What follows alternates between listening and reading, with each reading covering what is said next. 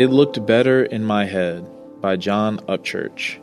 Do nothing out of selfish ambition or vain conceit, but in humility consider others better than yourselves.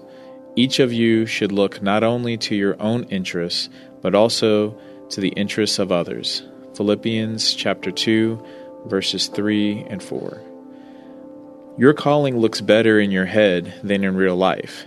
Inside, safely tucked away in your synapses, the visions of what God wants to do through you come with puppies, double rainbows, and guilt-free cheesecake. It's amazing how perfectly our brains can sand down the obstacles ahead, plaster over the voices of dissent, and generally build a future much like the highlights from someone else's life.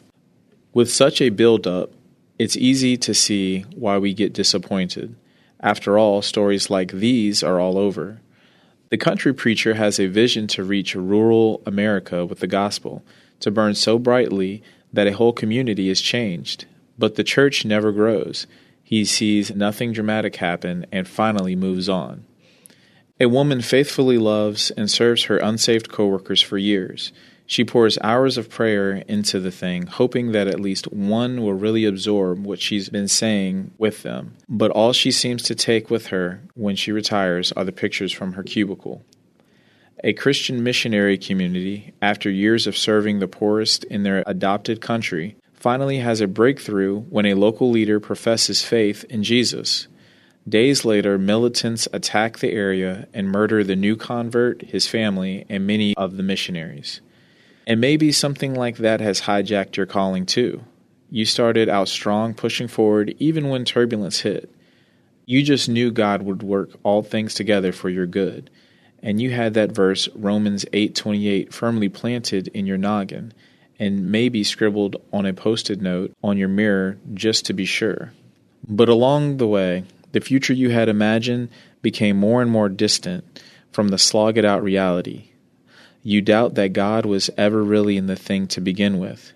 And so, you try to forget that something ever happened, that something got you excited and charged up in the first place. Don't write off your calling just yet.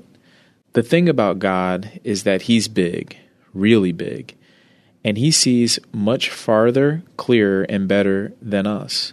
From our perspective, we can't always see progress, but usually that's because we're trying to see the land ahead from a valley.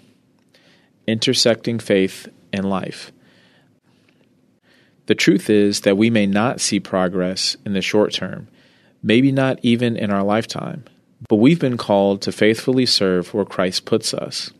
We get bogged down when we imagine that all our service and work should produce results that we can experience.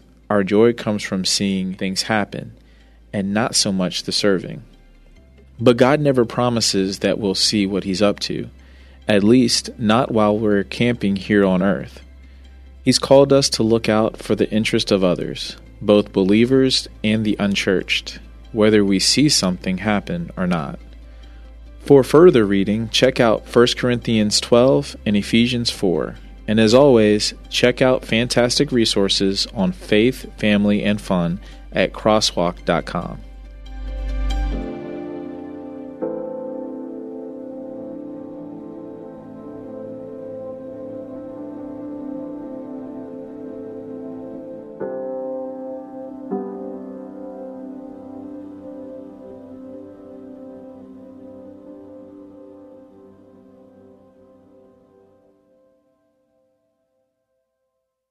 What do you do when the world around you is falling apart? It's amazing to me how many people are breathing air. They're going about their business and doing the things you're supposed to do. But if you really ask them, they know that on the inside, they are spiritually and emotionally and relationally dead. If we're not careful, all of us can experience that death. When what we need to do, even as the world around us is falling apart, we need to learn how to march when it would be easier to stay where we are and die. Join me each week on the March or Die Show as we discuss that and so much more.